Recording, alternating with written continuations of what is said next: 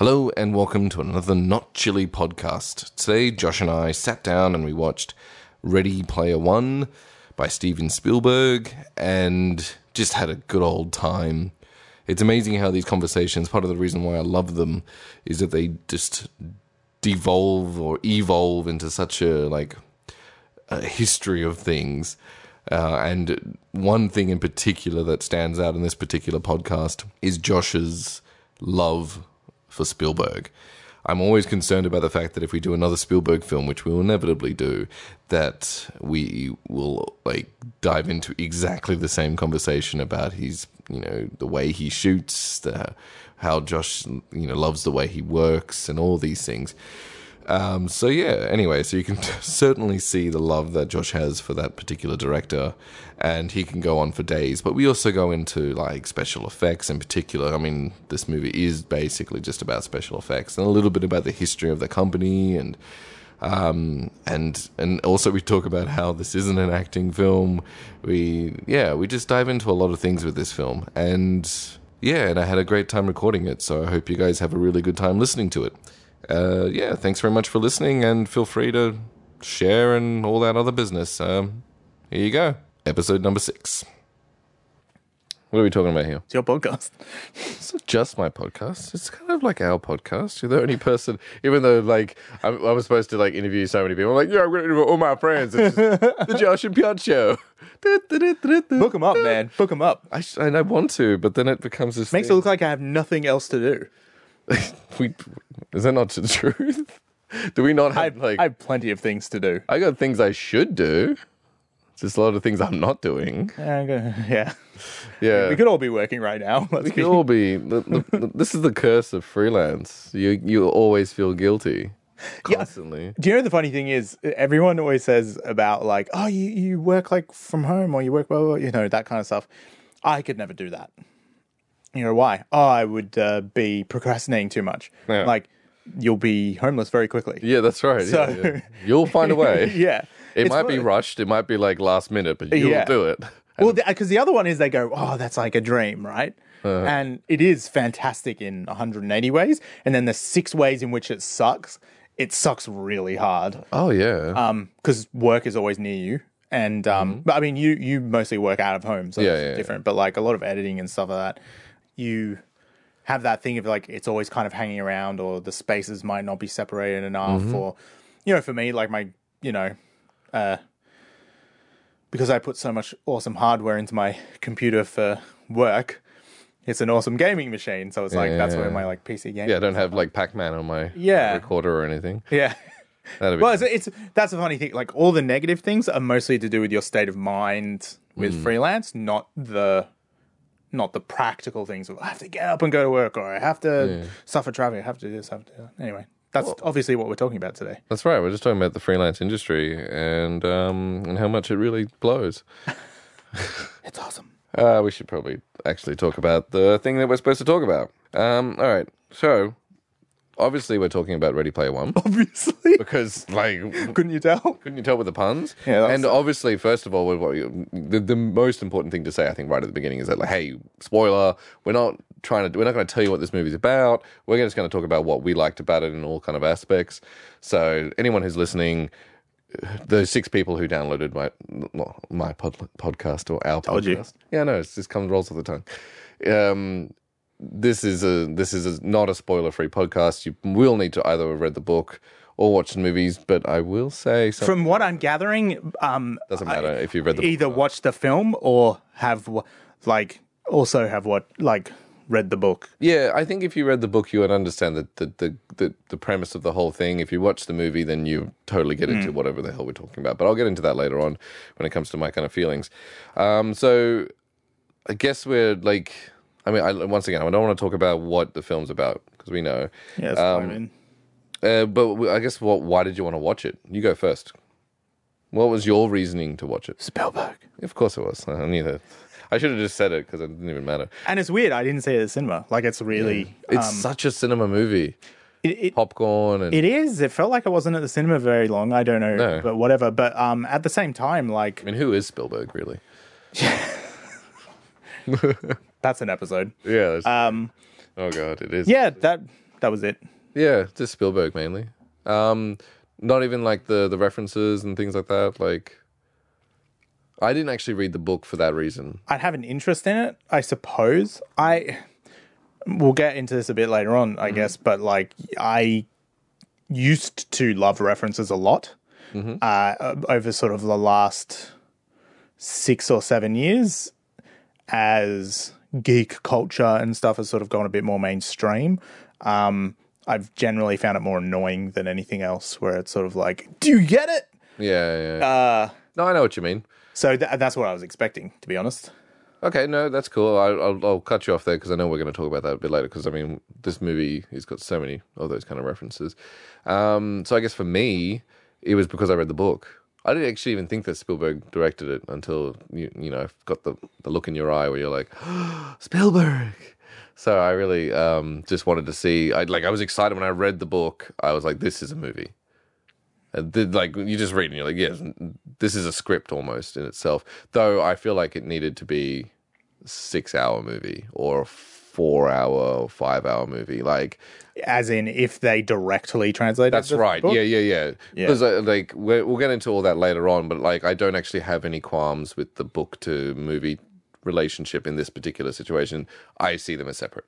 Very much so. And this is a great example of that separation. But we'll get into those kind of details when we kind of get to the summing up of the film, the cinema film. Okay, well, I mean, that makes a lot of sense. I mean, there's not really much more to say about that. It's just going to be... mine was easy. It was one word. Yeah, that's right. And me, it was just spectacle and the book, really. Because it's such a cool universe. The whole idea of it. I mean, it's Earth and it's, you know, it's our universe, but it's such a cool blend of a lot of really interesting concepts that are of our time that we could foresee.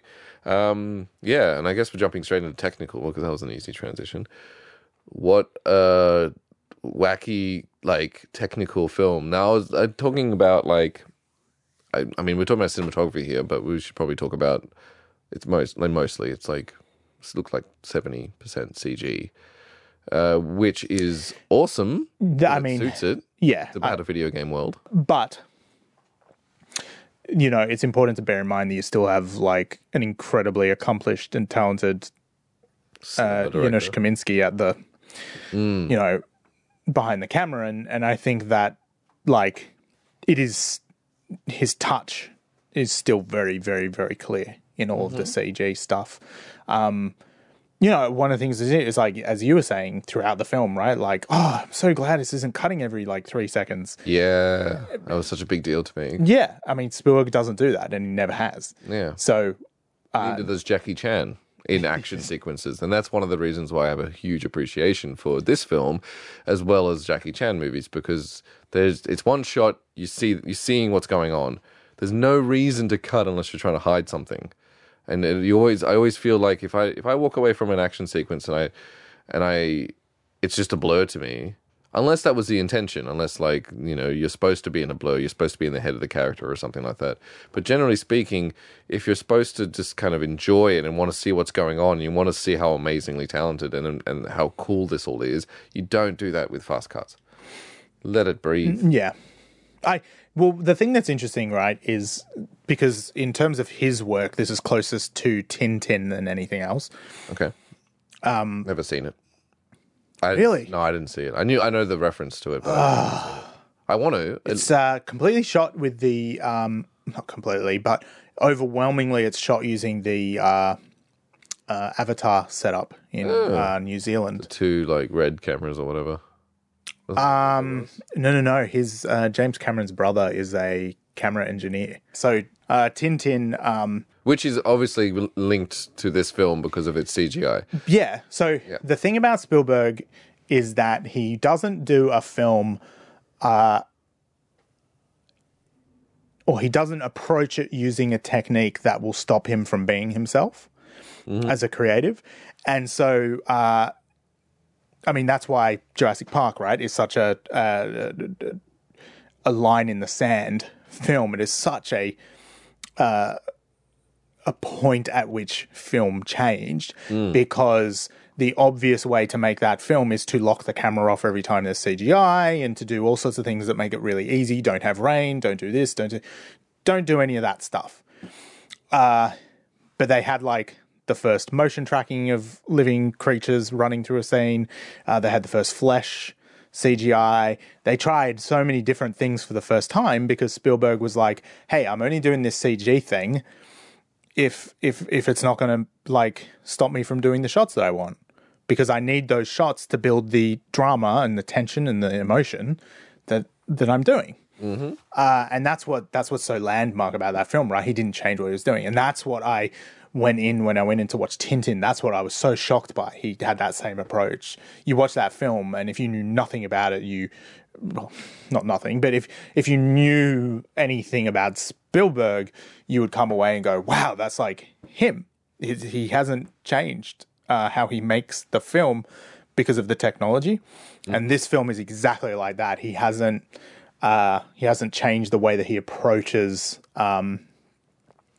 shots, storytelling and stuff like that. Yeah, any of his visual storytelling, like none of it is different. He still has all the same techniques. That's a bit of a ramble, but that's what I really, really enjoyed about it, is that despite you did see in a lot of the wide shots and stuff like that, though, he really took a lot of joy in the freedom, in the same way that George Lucas with the prequel trilogy of Star Wars would do these incredible, epic, sweeping moves, of the camera before maybe like a conversation or something.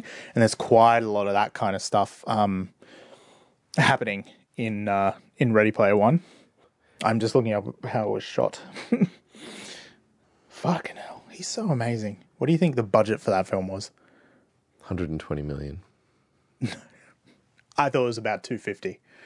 Yeah, no, I was 175. Yeah, I'm trying to get it. Like, I was being conservative intentionally. That's pretty amazing. Yeah, it is. You probably know exactly what you're talking about there. I mean, I'm just impressed by it. Yeah, and that's kind of what I was going to get onto, because I was like, look, the CGI in this was so, how to put it, it fitted so well with what he was trying to do in this film. From the real world to the real world was done really well in a way that was believable and interesting.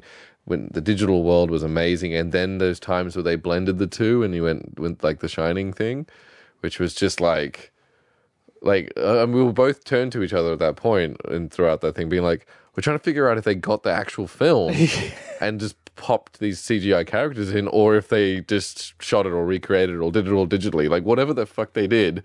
I'm 99% sure that they redid it.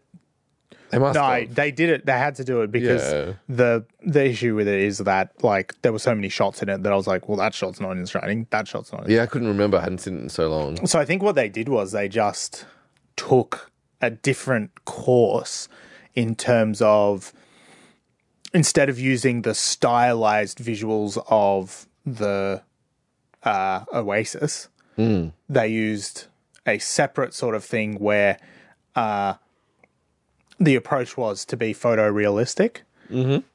And the thing that was funny is, like, at no point they contrasted throughout the film. When there were bits like that, they contrasted, but it never felt at odds or clashing. Mm-hmm.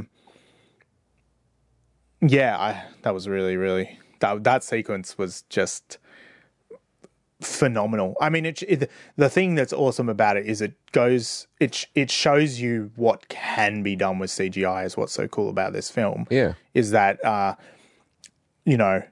aspects of that which were CG did not look like CG, particularly the carpet. Yeah, the carpet looked unbelievable. Yeah. Can I just say that the company, I mean, obviously this is to do with the budget as well, but the company that did the CGI, the level of detail, it would have been eye-opening. Everything. Yeah. It was just unreal. Like, let's just pretend this movie was crap and there was nothing good about it. The CGI on itself was just mind-blowing. Yeah. I mean, of course they had the luxury of being like, this is a digital world we're recreating, but it was just like, I mean, I remember there's that car sequence that happens towards the beginning of it. Just little things like the way that something would blow up and this, and they didn't need to have 50 cars or whatever it was in that thing. They could have had 20 because it would have been much less time to render, and it still would have been pretty effective. But they just did it so well, and all the cars had like thought about them. Each of the cars that weren't the IOI or that company's cars were all unique and interesting. They all had personalities. Yeah, all the mechanisms that those cars had thought about how would this mechanism work. It wasn't just and a magic saw appears out of the car. It was like this folds back, this claws out, and this, and then suddenly you've got a saw, and the way that cuts into another car, it like all those little details, just like, oh man. They are. Almost every single important moment of CGI that's ever happened has been them. So I mean, they are just remarkable. The only one that I can really think of that wasn't them and sort of came out of left field, but out of necessity, is the Peter Jackson's the one that he works with. What are they? Weta, yeah, Weta Digital. So there's Weta, and then there's Weta Digital. So Weta does all the model work, prosthetics.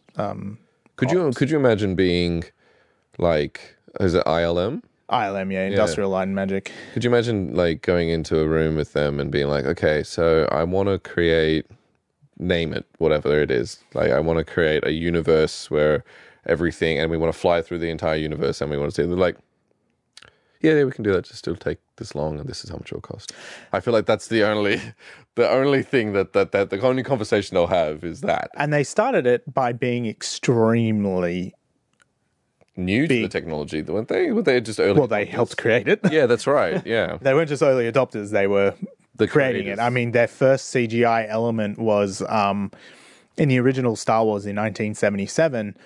People tend to think that on the little screen when they get the briefing of how to attack the Death Star, most people think that's a hand-drawn animation. Mm-hmm. When it's like, but it has a 3D look. That is a CGI element. Wow, and that's a difficult one to do early. Well, we have to keep in mind that in order to do that, they had to solder together the computer. So they had to make a custom computer to do that. From scratch, right? Because in those days, there wasn't 1977. There wasn't a personal computer with software that you could sit down and do stuff. That didn't exist yet. So it was okay. This is the task that this computer needs to do.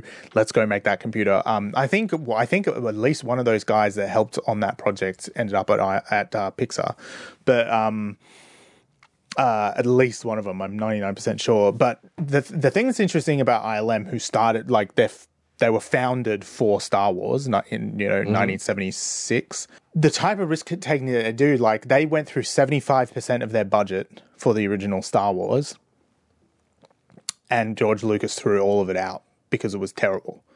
It wasn't up to standard. And holy shit. Every effect that you see in the original Star Wars, in the original prints, obviously, not the ones since, but all the original effects you see on that was made on 25% of the budget that they had for special effects and visual effects. So a lot of failure before they got to where they were. It's a lot of failure when Dennis Muren, right? He was one of the top guys at ILM. He's one of the brains behind it all. You know, the T-1000 is his, which came from the James Cameron's liquid. There's a liquid tentacle in The Abyss that imitates people's faces. Oh my god, that sounds so creepy. It is, but then it like has a thing where it's beautiful. Like it's creepy at first, and then, so he was involved in all that stuff. But when they got to Jurassic Park, he told Spielberg that they could do the dinosaurs before he knew how. So. That's interesting. Spielberg was like, wow, that's amazing. He's like, yeah, we can do this. We can do the dinosaurs. Don't do them go motion. Do them this way. And he's like, oh, cool. He's like, then I rushed back to ILM and we fucking got to work. Can you imagine? Oh, that's amazing. I think it's a case of like all the theory was in his head. Yeah. He knew that you could do it. I've had that kind of feeling before. Not obviously. I've had people come up to me and be like, okay, I need to get this recording. This is where we're shooting. I'm like, all right. Like, oh yeah, it works in my head, but this is what it's going to take. And I think he saw a project where he could change an industry. Mm-hmm.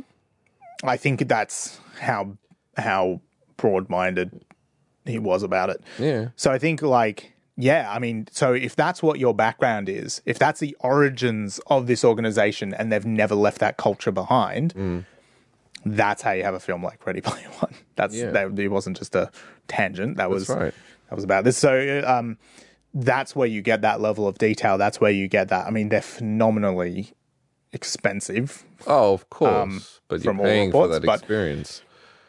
You're paying for experience. You're paying for a gazillion hours. You're paying for millions of dollars in R&D. In everything. Yeah. Everything. You know, when they change shaders, right? So like, you know, in video games, right? You sort of go what graphics look like 10 years ago versus now. It's like the shaders of how textures and light and all that kind of stuff interact. You know, imagine that they make new ones for that for CGI. It's like when you watch the Star Wars Episode 2 and then you go to Star Wars Episode 3, the difference between Yoda's skin in Episode 2 and Episode 3, it's like, as far as I know, they went back and they like re-rendered him. Definitely in Episode 1, they went back and they replaced the puppet, which was a weird-looking puppet. But they replaced him with the Episode 3 shaders. It's amazing. They pour all this money into this stuff. They had to develop for... they did Warcraft, which is so good. They developed... Yeah. They had to... That's actually another funny thing. But they had to create a new system for hair because there was so much hair in that film because of the orcs. They're so hairy. That's so hairy. Yeah, but another film, I'm pretty sure that they did Dinosaur, which was a Disney film which mixed CGI with plate shots that they shot all around the world. I'm 99% sure that was them. And the very, very first, even if it wasn't though, this is just an example of how this stuff happens. Like, there was grass. There was grass. They could make grass, but no one had ever really made very much hair in CGI. So they just reprogrammed the grass, and that's how they got the lemurs to have hair. Yep. So you just like, people just do these things. Yeah. Like, that's not what that was for, you know? And then that with sorry, I'm not like trying to discredit these guys, but I feel like in the film industry, you do that on a lot of things. Like the idea that it's like, oh, you've got this thing and you've got to, like, I've got a microphone, for example, and I've got to use it this way. Yeah. This is the only way to use the microphone. I'm like, well, why can't I hide it under here and flip it? Reminds me of like a lab technique, which I was thinking, this is the way to do it. This is what you're supposed to do. It just wasn't working. And then some other guy's like, I'll just grab this and put it like this. I'm like, that's never going to work. And I did. I'm like, holy shit, I should stop being like a pretentious prick with sound. So. Yeah, I think like film is one of those mediums where it's so important to learn how to do things properly so that you understand how to break the rules in the best way. Oh yeah. And it doesn't matter what that is. That's the great thing about filmmaking, aside from any other medium, is that literally every single type of work is required for a film. You need people, you need accountants, you need carpenters, you need electricians, you need every industry that exists to get this shit. You need software people, you need fucking everything. And that's what's so exciting about it, is like, so if all of those industries were interacting in a way that was only exactly the right way to be doing things all the time, or the way that everyone's always done it all the time, films would still look like how they did in the 1920s. Yeah. So it is this really exciting, like, the point we're really making is just when you have groundbreaking people behind stuff, you can end up seeing an end result that's really interesting. And I think that and this goes back into the sort of technique point of things, being a massive Spielberg fan, and now, as of now, I've seen every single film of his, which I only had a few gaps in there. I think it was like 3 films of his that I hadn't seen, and then I was caught up as they were coming out. Having watched all of them and studied them and loved all but about 5. Yeah. They're all good, some okay. Like, yeah. You know what I mean? Not really. So there's some... You can't have a career that big and... Not have a dud. Yeah. I think the thing that I find really interesting is that when I went to watch Bridge of Spies, which is his, I think, 2016 film, the first time I watched that film, it finished, and I went, all right. And I was talking to someone about it afterwards. And they went, "Oh, wasn't that brilliant? It was brilliant." And I went, "It was good." Mm. And then I went, "But they were saying it was so amazing. Like, I'll have to watch it again." I watched it again. The issue that I came away with was, from the audience's point of view, I'm talking about, by the way, obviously not from his point of view, and I'll get to that in a second.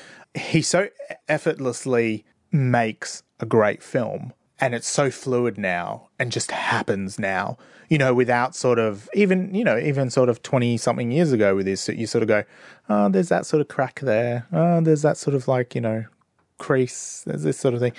It's just, there's none of that now, to the point that it seems so easy. So and I felt that in this film as well. It was like, but it was also the first film I've seen probably since Tintin, where it seemed like he was having a really good time making it. And again, like what I was going to say is that there's this documentary called Spielberg, and he is extensively interviewed in it. And one of the things he talks about is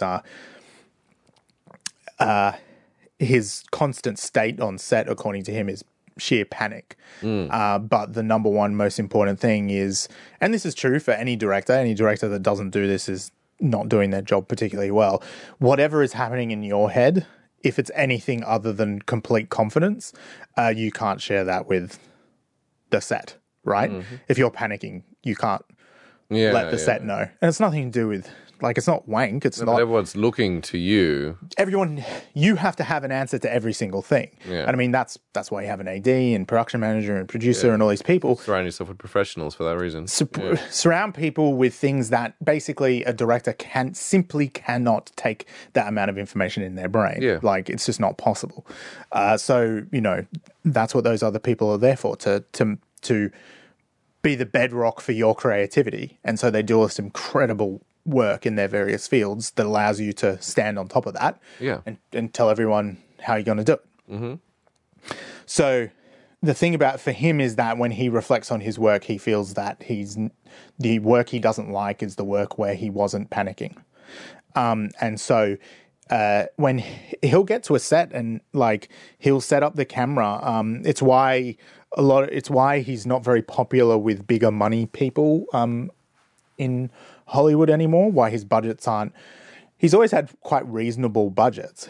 When you sort of look at things and go, fuck, if someone else made this, it would cost double that.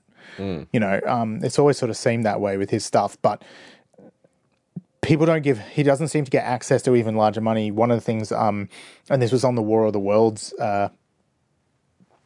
special features, he talks about the fact that like he hates storyboards. Pre-visualization.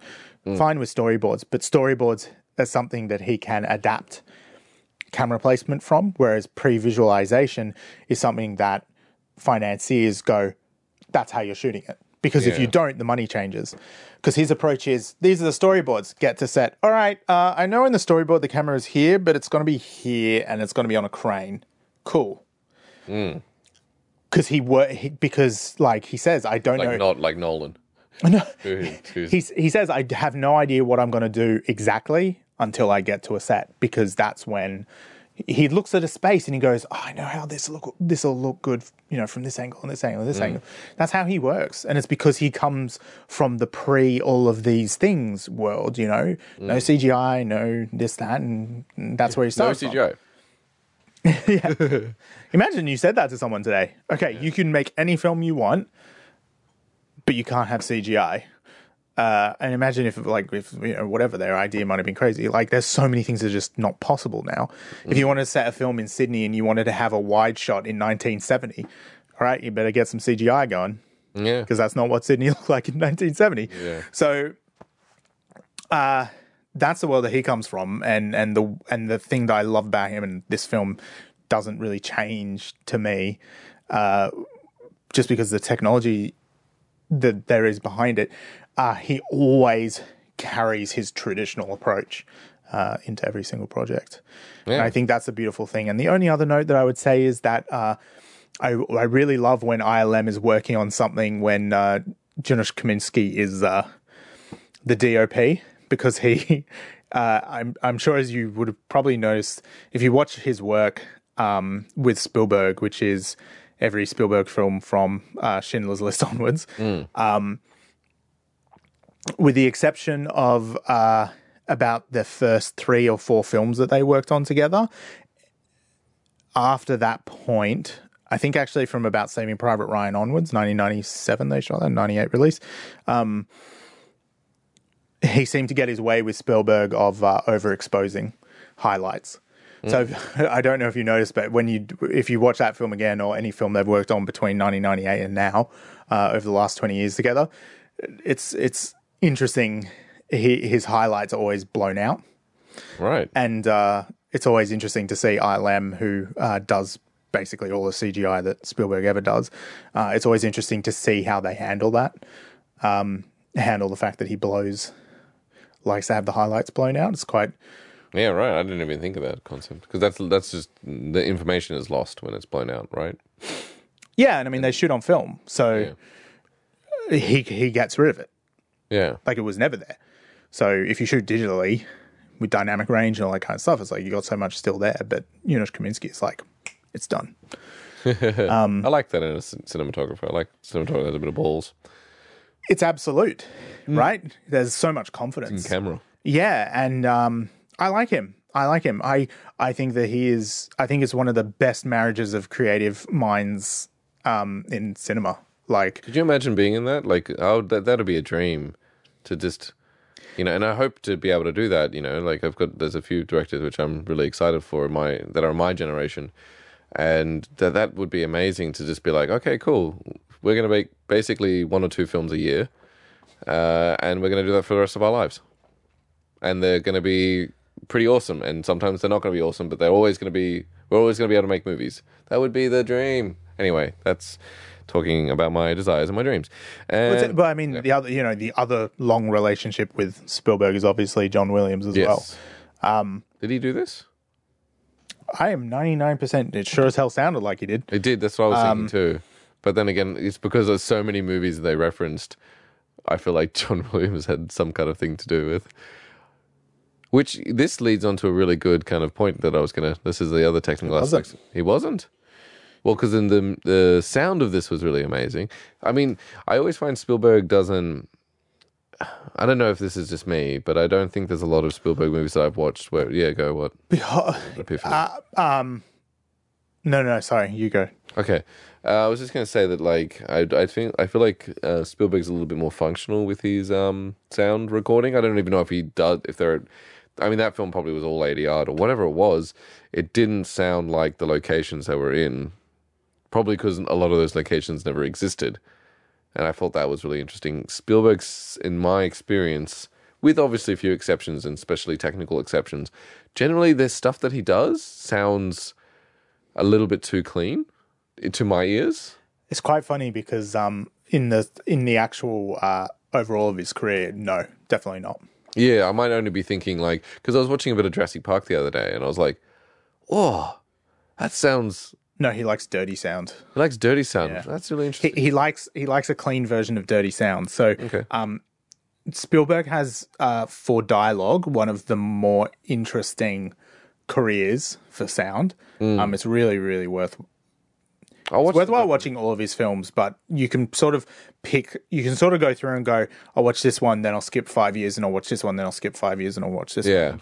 And you'll get the idea. But like if you start with Jewel was for TV, so kind of just throw that away for a sec. But like, Sugarland Express is a great place to start in terms of his feature film career. And you go that and Jaws and Close Encounters, you can really bundle those all together, all the way up to Indiana Jones is separate. That has a Lucas influence. So, and also it's just a different style of film. E.T., that goes with Close Encounters and the sound design approach to all that stuff. Schindler's List and Jurassic Park are kind of like this blended mode where they do have that in the 1970s. A lot of the approach to sound became quite popular when MASH came out, and MASH basically was mixed so that the background sound was around the same level as the dialogue, so you're kind of like listening through the chaos. And so you have a lot of films of that period, like look, honestly, I love that style. I not quite as far as MASH, like that's a very extreme. It also example. sounds a little bit like a set, like MASH has that the reflection. I mean the film though. Oh right, sorry. The I'm film thinking MASH. the TV show. So the film MASH, no, because that was the stuff that I'm referring to is mostly shot on location. Yep. So then you have films like All the President's Men and Network and Rocky and all that kind of stuff. Everyone was kind of working in this like pool of what sound was then, and they were allowing the world to come into the soundscape, as opposed to it sort of being the 40s and 50s stuff, which was very much like, and now everything else stops and listen to what the actor has to say.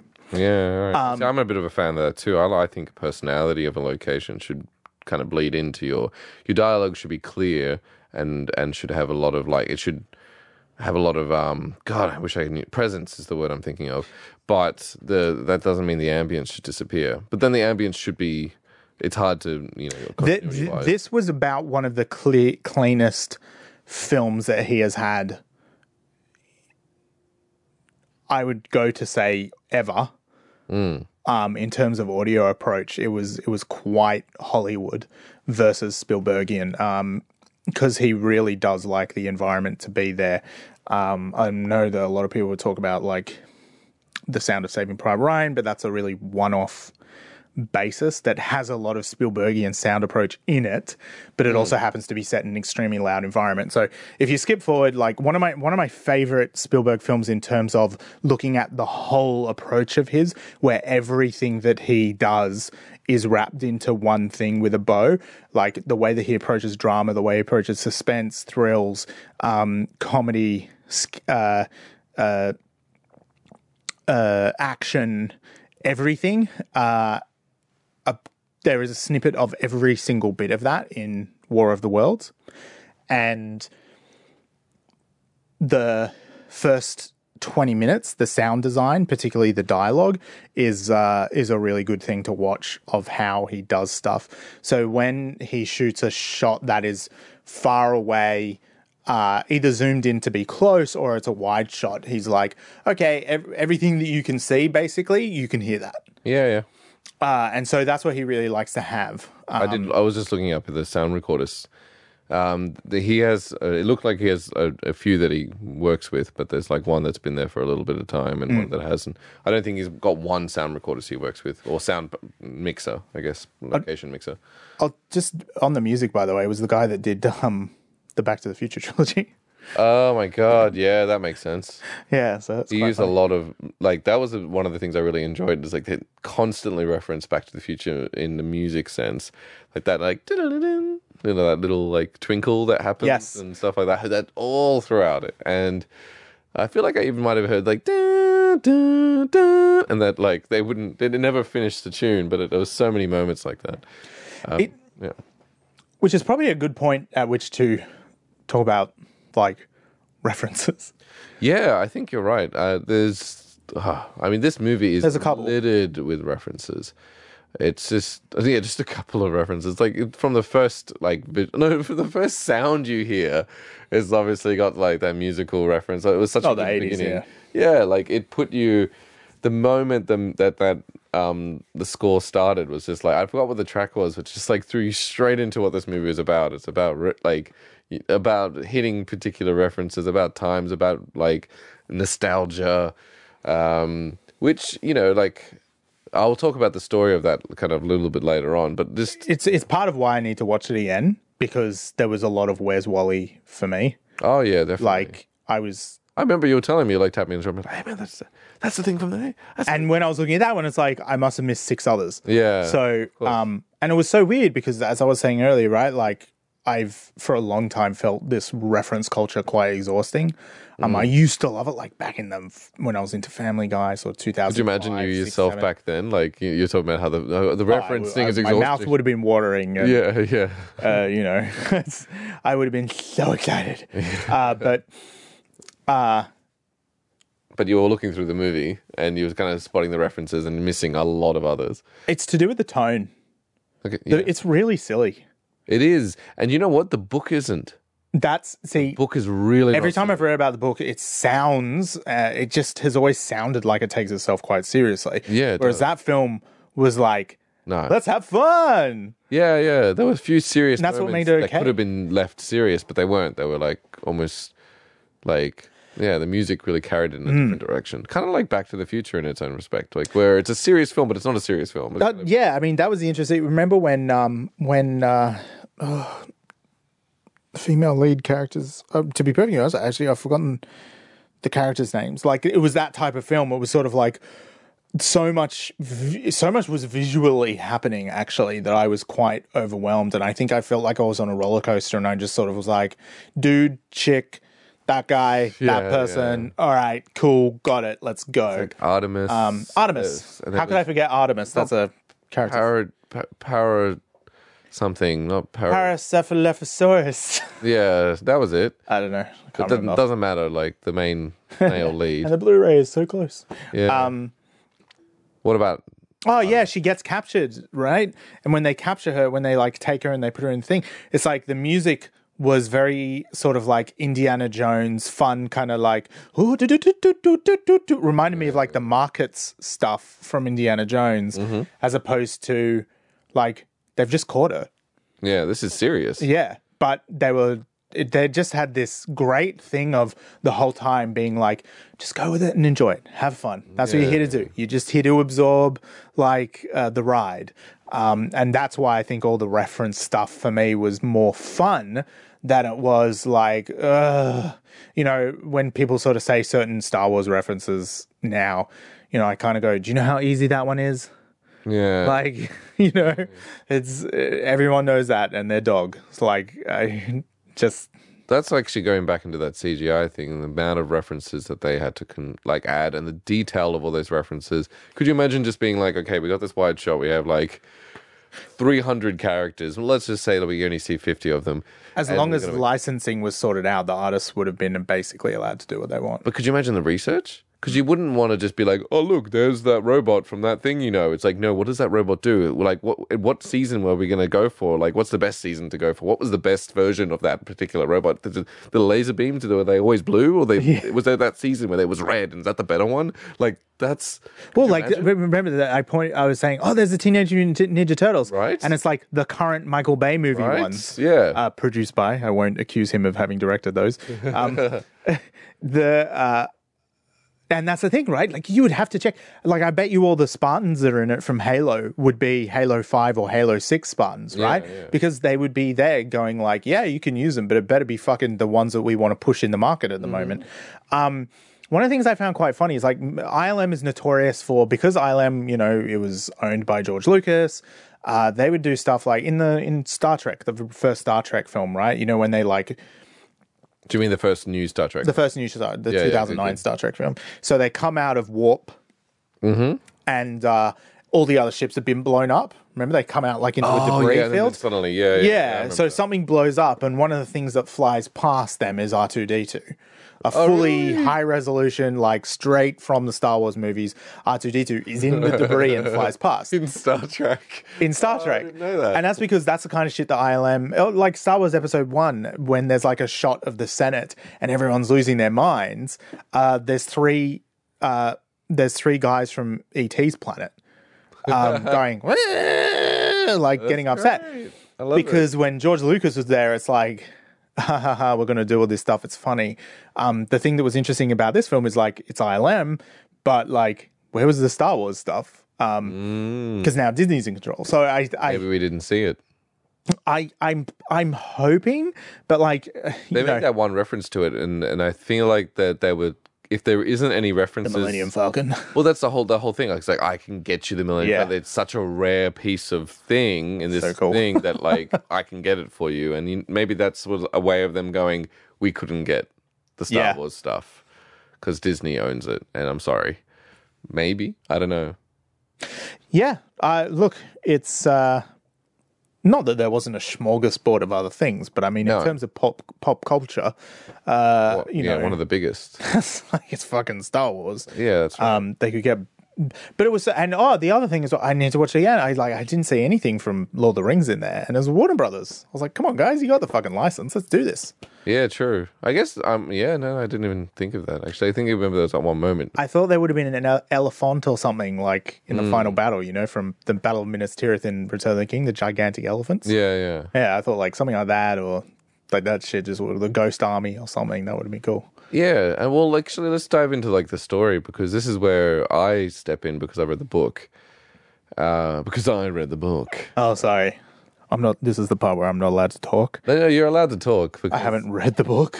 But it really, because it refers to a lot of things you're saying. You were talking about the guy who wrote Jurassic Park, and you were wondering if it's the same person who wrote this, which you should look up by the way. No, it wasn't. It wasn't. It wasn't David Kep. Okay, well, the fact of the matter is that they could have they could have either made this into 2 or 3 movies that slowly progressed into like a series, and really stuck to the book like page for page, because they could have done it. Like the way it was written is that you could do it. Or you take the core concept, you strip away a lot of the things that make it serious, and you make it into this fun roller coaster ride that we just experienced. I'm not against the movie. I just will say that the book is an interesting everything.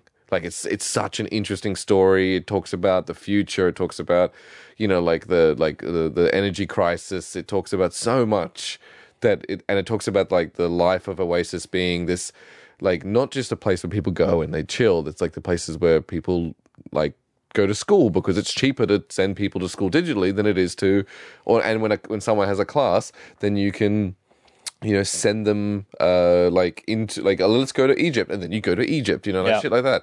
And so it became cheaper for them to go to the schools there.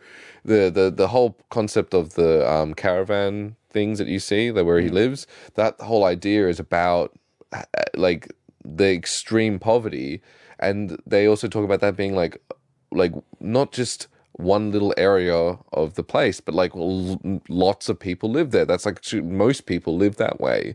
And then there are the elite, or the people that live in cities, or people that can afford it. Like the whole idea is like the vertical caravan park, which in America is a very American thing, but that's trailer trash, right? Like that's the thing. That's the derogatory term that they say about people live in trailer parks. Like if you live in a trailer park, it's like, okay, you're basically like you're the last stop before homeless. In American culture, that's how they think of it. So to take a caravan park and to stack it vertically, it's like, because of the density, to be honest, it'd be cheaper just to have a huge building with tiny apartments. But whatever, let's just go away from that. But so I will say that, like, when you do, which because you will and you should read the book. I will. You will, because you are. I will. And anyone who hasn't read the book but has watched this movie will enjoy. I haven't spoiled anything about the book through this, and if I keep talking about the book, I will spoil a lot of what makes the book actually really good, because it is quite a good book. It's an entertaining book. I'll tell you, like, later on, I'll tell you why I didn't like the one element of the book which I was like about, but it's such a different story, and I really appreciate the idea to either go full ball or to be confident about making it a particular experience. Yeah, I mean, if you made the interesting analog for example, is like when you read, if you've read Jurassic Park and the sequel, The Lost World, if you've read those 2 books and then you watch the films, it's like, oh, okay, yes, there are 5 things in these things that line up. Yeah. There is a park, there are dinosaurs, there is a guy called this and a guy called that and a woman called this and kids called this and a T-Rex attacks them and there's velociraptors. Aside from that, yeah, it's... From what you've described, it seems very similar to that, because I think basically they look at it as making a film, and the thing is, what makes a good book absolutely does not make a good film. Well, let me take the example of The Martian. Like, I really loved that book, I don't think they had the right approach with the movie. It was a good movie, and if you hadn't read the book, it was still a good movie. But if you had read the book, they chopped out massive, tense bits of the book, which were so not even the little stuff. I can get away with the whole, like, because the whole book is written in logs. The first major sections of the books are written in logs of the person, so we don't know what's actually going on. We don't see him, and of course, you're not going to just have some log happening, and that's what the movie is. You're going to see what Matt Damon's character is doing and stuff like that. So I was completely fine with all of that. It was just they took out, I think, two major chunks out of the thing which developed tension. So much tension about survival and about this, and it made the film just be like, there's this montage of him trying to survive, and then he escapes. And it's like, what happened to survival? What happened to being on the last thread of survival? What happened to... there's so much it lost in tension. I strongly disagree. I think, like... Did you read the book? Yeah. And you strongly disagree? Yeah. Really? Okay, no, go. Carry on.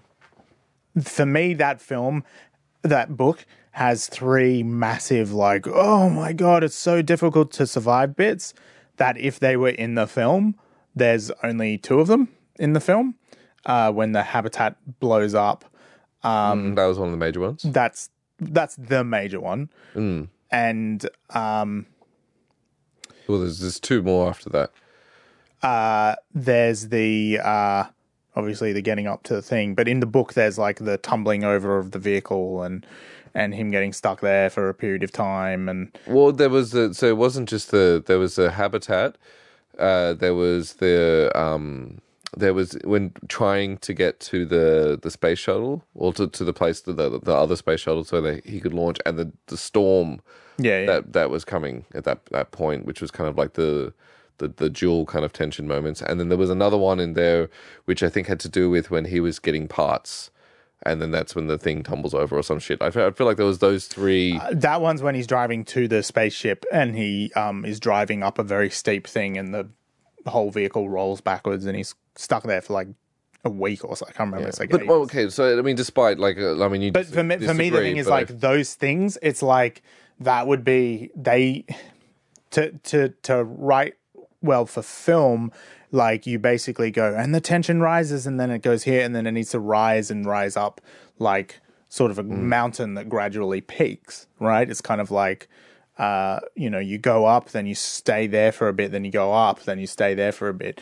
But you always sort of have to like bring it in, and dips down to sort of make the audience not want to leave the cinema and like shoot themselves. From tension. Books have allow patience. Yeah, well, because it doesn't take you 10 minutes to get between those points. Yeah, it takes you however long it takes you to read it. For me, hours or days. Yeah, I'm a very slow reader. Yeah, and so that for me is like it's okay in a book, but listening to that section, it was like I'm gonna check out soon.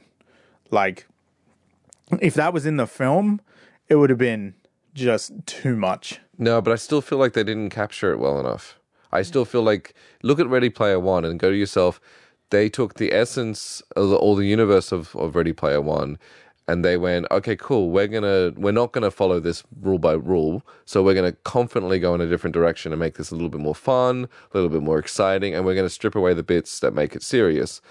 I still feel like The Martian took out some of the moments which gave it that rise in tension that you're talking about, that like bit that kind of like keeps speaking. I'm not saying keep it all in. That's bullshit. Like, you should never keep that crap in. There's a lot of like space jargon that you don't want to keep in, but there was something about the way that film worked for me. Yeah, in the book, you got to be a nerd to love that stuff. And same thing with is it Artemis? The other book that he wrote, it's like you got to be a nerd to love that shit, and the same thing goes with like The Martian. I would totally say like don't leave all that shit in. There's so much you can cut out, but there are like it just didn't do it for me. It felt like it peaked up and then it plateaued and then it ended, and I was like, I didn't feel the struggle in the middle. I did not feel that like, oh my shit, is he going to make it? Is he going to survive? Yeah, I read the book. I knew that he was going to make it, but it's still, they could have changed it. I mean, that last moment at the end, I wasn't sure if they would change the story or not, but like the middle ground, I just was like, Oh, yeah, okay, cool. Oh, and we're there. Oh. How did he get from there to there? Oh, he just did it. Movie magic. I'm like, man. There's like... I understand what you're saying, but I still feel like, okay, we're in the cinema for 2 hours by that point, dude. Then cut off some of the habitat stuff. No, but that was so good. It was good, but that wasn't the best part of the thing. I think I've watched that film like 12 times. I've watched that movie once, and I told myself I'm not going to watch it again. Wow. I earned it. I'm going to watch it one more time. I think I watched it 5 times and then read the book, and then... I watched it like soon after I read the book, so I could be very, very biased here, but I just enjoyed the book so much. I found myself groaning from about 2/3 in. I found myself groaning every time I went to his logs. Really? I found it because it was formulaic. It was like, I did this and then I did the thing and then this stuff happened. And I'm like, it's not that it's something different that he's doing. That is it had first time writer issues. That's honestly, that's what it was. It was just like when you're writing, like I know this when I like watch back at my own stuff and I go, I fucked up the dialogue in that scene for sure because I didn't do changing tactics or something, basic shit. Like that was the stuff that he had so much repetition of tactic in that book where it was just like, yeah, I get it. He got a thing and he's going to tell me how he figured it out and then he's going to work his way out of the situation and then the thing's going to go back to Earth. And I'm so much more looking forward to hearing what the people on Earth are doing. Because it was like there was... That's so interesting because I thought the Earth stuff was kind of boring. His problem-solving approach was never different. It was always the same. Why? Because it was an engineering mathematical approach. Yeah, and I really it's linear. That. Yeah, but it's like I find that stuff really interesting and amazing, but like not 30 times in a book. Like, and that's what happens in the book. So like, yeah, 2/3 of the way through, I was much more looking forward to hearing from either the crew coming back to Mars or Earth. And then I was like slogging through the pages of him because he was just really boring at that point to me. Yeah, that's fair. Which is interesting because that's the part of the book that they didn't have in the film. Yeah, which is why I'll watch the movie again just to, now it's been a long time since I read the book. So I'd love to just revisit that film and then see what I think. But going back to Ready Player One... Is that what we're talking about? Yeah, right. What movie are we talking about?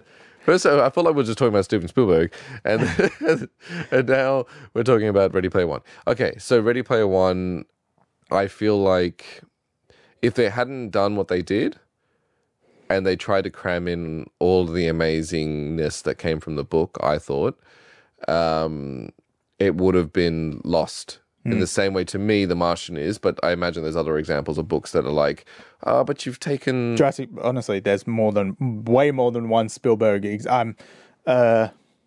Lincoln, the book, the film Lincoln, is taken from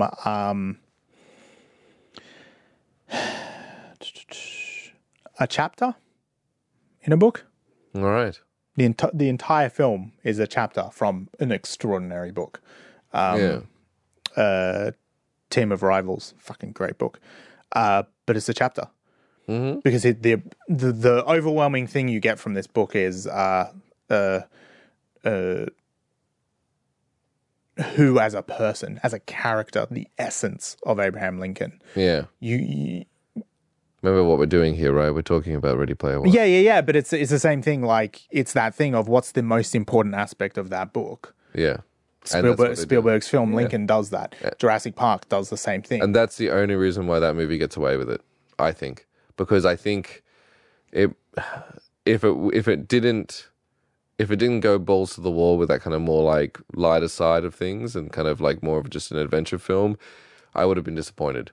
It was a fun ride, and that's great. It's good to hear that. I think I was surprised that it was as fun as it was. I expected it to be visually awe-inspiring and amazing and all these kind of things. I expected that stuff.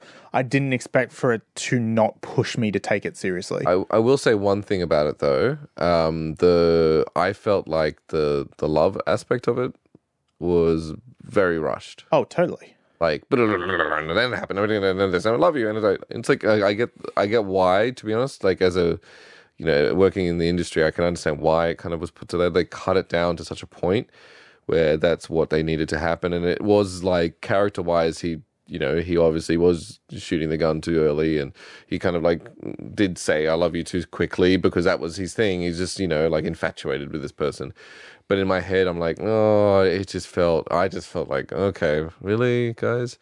He could have axed that whole arc out of it and or slowed it down, or... Yeah, I think the only reason they kept it was to draw a parallel between him and what's the name of the guy that invented the Oasis? Whatever his name is. Yeah. They wanted to draw a parallel between the two and then have him not repeat the same thing. Yeah, I see what you get. That line isn't particularly strong in the film at all. No. I didn't mind his parallel, like not the main characters, but the guy who made the world. I didn't mind that being... I didn't love it, but I didn't mind that being like there's that kind of line to it. I didn't get the whole friendship thing, because I felt like that was tacked on at the end. It was like, it's about friendship, and that's why he did it. And it's like, oh, no, I didn't really get that vibe. It could have been. They had that one scene earlier on, but the majority of it was there was a lot of tell and not show. Yeah. It's the show don't tell thing. It's like there was a lot of tell don't show, but again, it comes back to what's this movie trying to do, and that's right. Like, do we want the movie to be 25 minutes longer to fit that shit in? No, definitely not. Because I wouldn't mind them going hard into the book and doing 2 movies. I would have been okay with that. But the thing is, like, to me, that's more like the book has 2. Why not make a TV show instead? Like, why not make a 10-part series where you can do it like? It would be too much for that. Really? It's in the book. It kind of like you could break up each major moment into the keys. Really, like you can go like 1 key, 2 key, and final. You could do it in 3 movies, but I almost feel like it'd be boring in 6 hours as a trilogy. But there are like in the book, there are kind of you could split it in half and there is kind of like the main character arc has a moment in the middle where it's like, oh, I would happily drop it there and pick up the next movie and watch it, or wait another year and watch a movie. You could do it and keep all the themes and the pacing and everything. I'm happy I don't care that they went this way. I actually don't mind it at all, because I would have been bored shitless. One of the key differences, like, between books and films, right, is the fact that for a writer to give you a sense, surely at least the first chapter is setting the scene for you in that book, right? Oh my God, the book's so good. You got to read the book. The difference is a film can do that in a shot. A single shot can show you that. And that is the thing, is that, a book might be, say it's like 400 pages long. It's probably like 200 pages or whatever. But like, say something is 400 pages long. They spend 100 pages getting into universe, introducing the characters, saying all those. So it's like, that's 3 minutes of the film. Yeah. The time spent on things is totally distorted between the two. It's the hardest thing to do, to marry a book and a movie. And that's the thing. It's like, you might have this amazing sequence that gets all this stuff, and when you've read the book, you have this memory of how much time you got to spend in each little thing and all that kind of stuff. But it's like, that's your imagination, with the assistance, obviously, being completely spurred by the writer.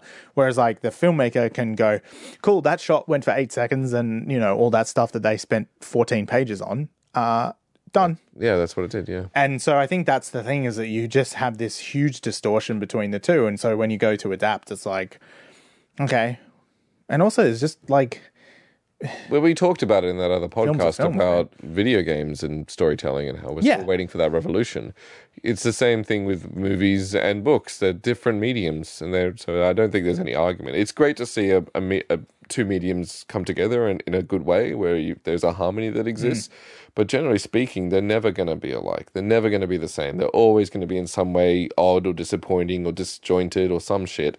So it's like, and it's good that this film, if it went the Lord of the Rings route, that would have been fine. If it went the route that it did, it was fine. If they went in the middle and they tried to do both in the same film, it would have been garbage. I think one of the things is, like, if you went the Lord of the Rings way, it's like the number one thing that would have happened would have been, okay, you don't get Spielberg. He doesn't do that stuff. So, there's that guy off the list. It's like, that was brilliantly handled as a film. Yeah. Having not read the book, it's like that's still just as a film. That was such a a great handling of that story.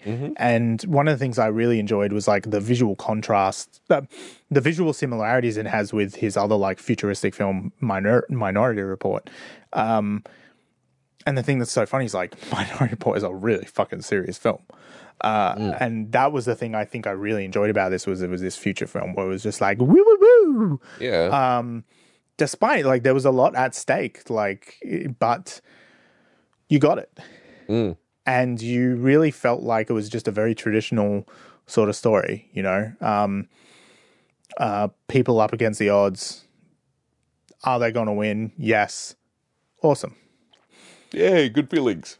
Yeah. And that was and I think that when he looked at it as a series of beats, you know, the source material, it's kind of like, okay, which ones do we put in the film? And you just sort of go with those things. I think I thoroughly enjoyed it. And one of the things I took a great deal of joy out of it was that, you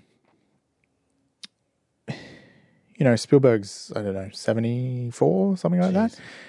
And for him to have something put together, obviously with the assistance of many other people, as they have a great ILM, have a fantastic special feature on the DVD of Star Wars Episode 3, which is like 1 minute. I think it's called like a breakdown of 1 minute of this film. And they go through and then they like list how many people worked on it. And it was like 1,200 people. That's how many people it takes to make 1 minute of a Star Wars movie. Jeez. And yeah, and so like Spielberg obviously has like that team of 1,200, 1,500, 2,000 people, whatever it is, from end to end. Yeah. You know, from him right down to the runner. Those are the people that make this film with his vision. And the thing that's interesting about it is like, you know, you getting all those people involved to put all the things on screen, have all these things happen, and you just go, this guy is so with it. Like, you don't make that film with all the spuns from Halo and all the people from Gundam and all this. Like, I mean, Spielberg is a geek, right? He's quite a nerdy dude. But I doubt that, I don't know, but massive fan, but I've never gotten the sense that he's that broad. Not many people are. And except for the writer of the book. Right. But I think that, you know, so much of it was there and so much of it was relevant and so much was like culturally powerful and the Firefly stuff. And, you know, that blew my mind. It's like, I love this idea of Spielberg being like, oh yeah, the thing from Firefly. And you're just like, you watch fucking Firefly? Yeah. It reminded me of watching Mad Max Fury Road for the first time. And I just sat there and I was like, you know, George Miller's 70 something. And maybe he was 70 at the time. I can't remember, but he's 70 something when the film came out.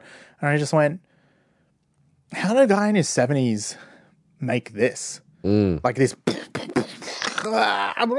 super awesome action film that like a 14-year-old would be like, that was fucking sick. Yeah. Like, how do you have that youth in you?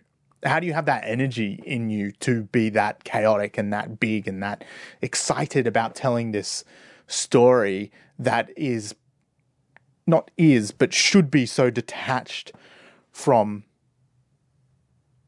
you because of our ageist stereotyping of older generations, that we always think of them as detached from understanding what we're doing. And that's one of the things I really loved about this film, is that at no point did it feel like the person who was at the head of the ship was like, I don't know what that is, but throw it in. Whatever. Yeah. You know? The kids will love it.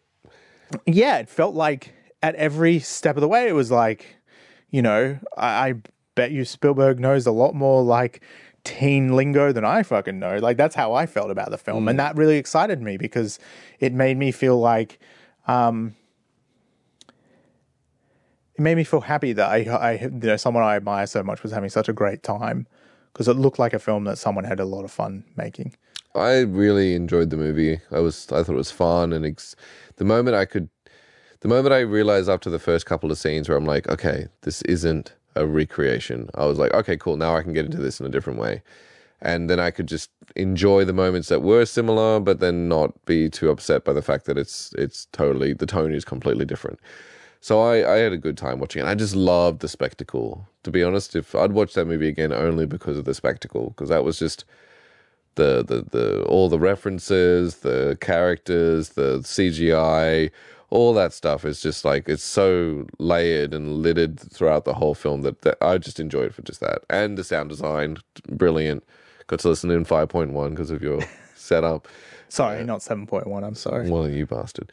And it's just, yeah, I had a great time. And that's exactly what it should have been. I had a great time watching this movie. When I was reading the book, I remember being like, this would be an awesome movie. This would be an awesome kind of like, this would just be fun to watch.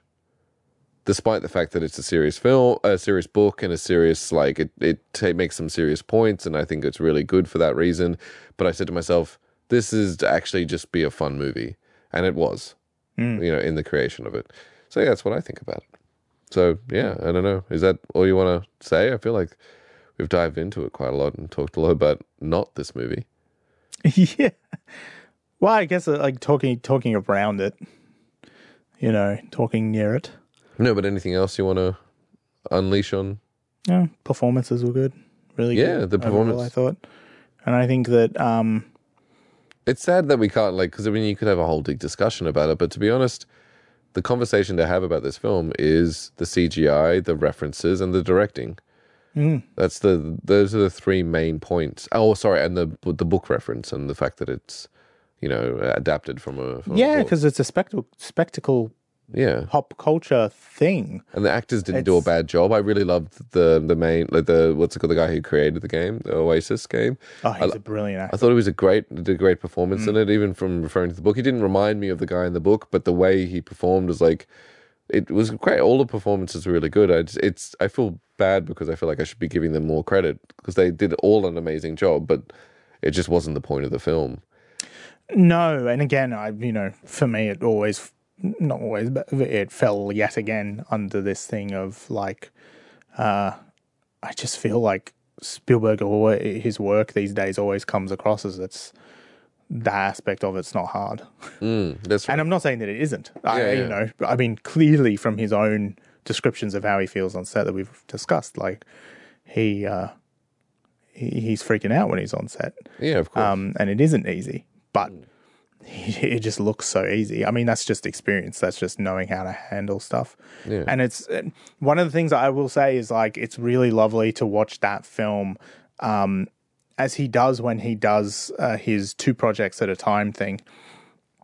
That film was made around the same time as The Post, and that's just a straight drama.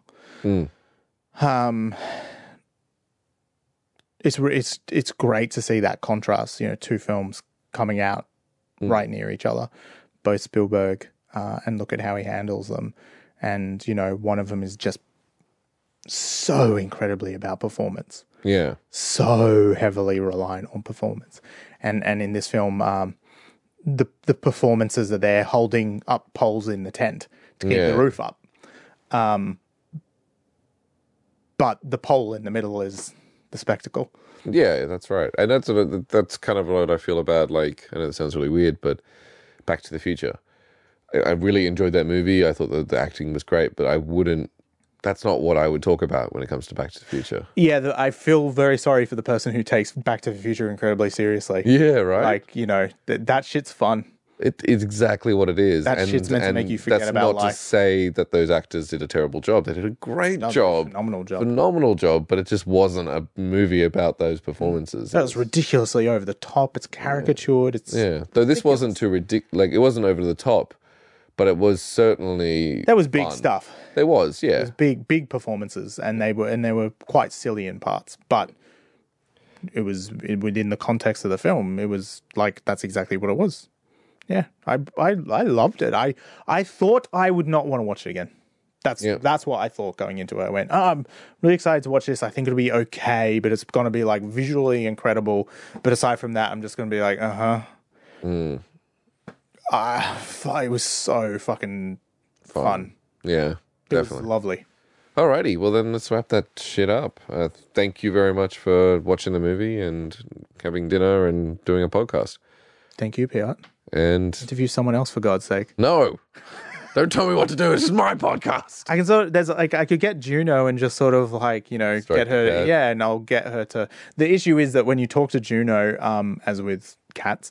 Meow. No, they primarily communicate with their tails, so it's not really good for podcasting. True, we'll just hear the wind. That'll be all. Interestingly, how they see in the dark.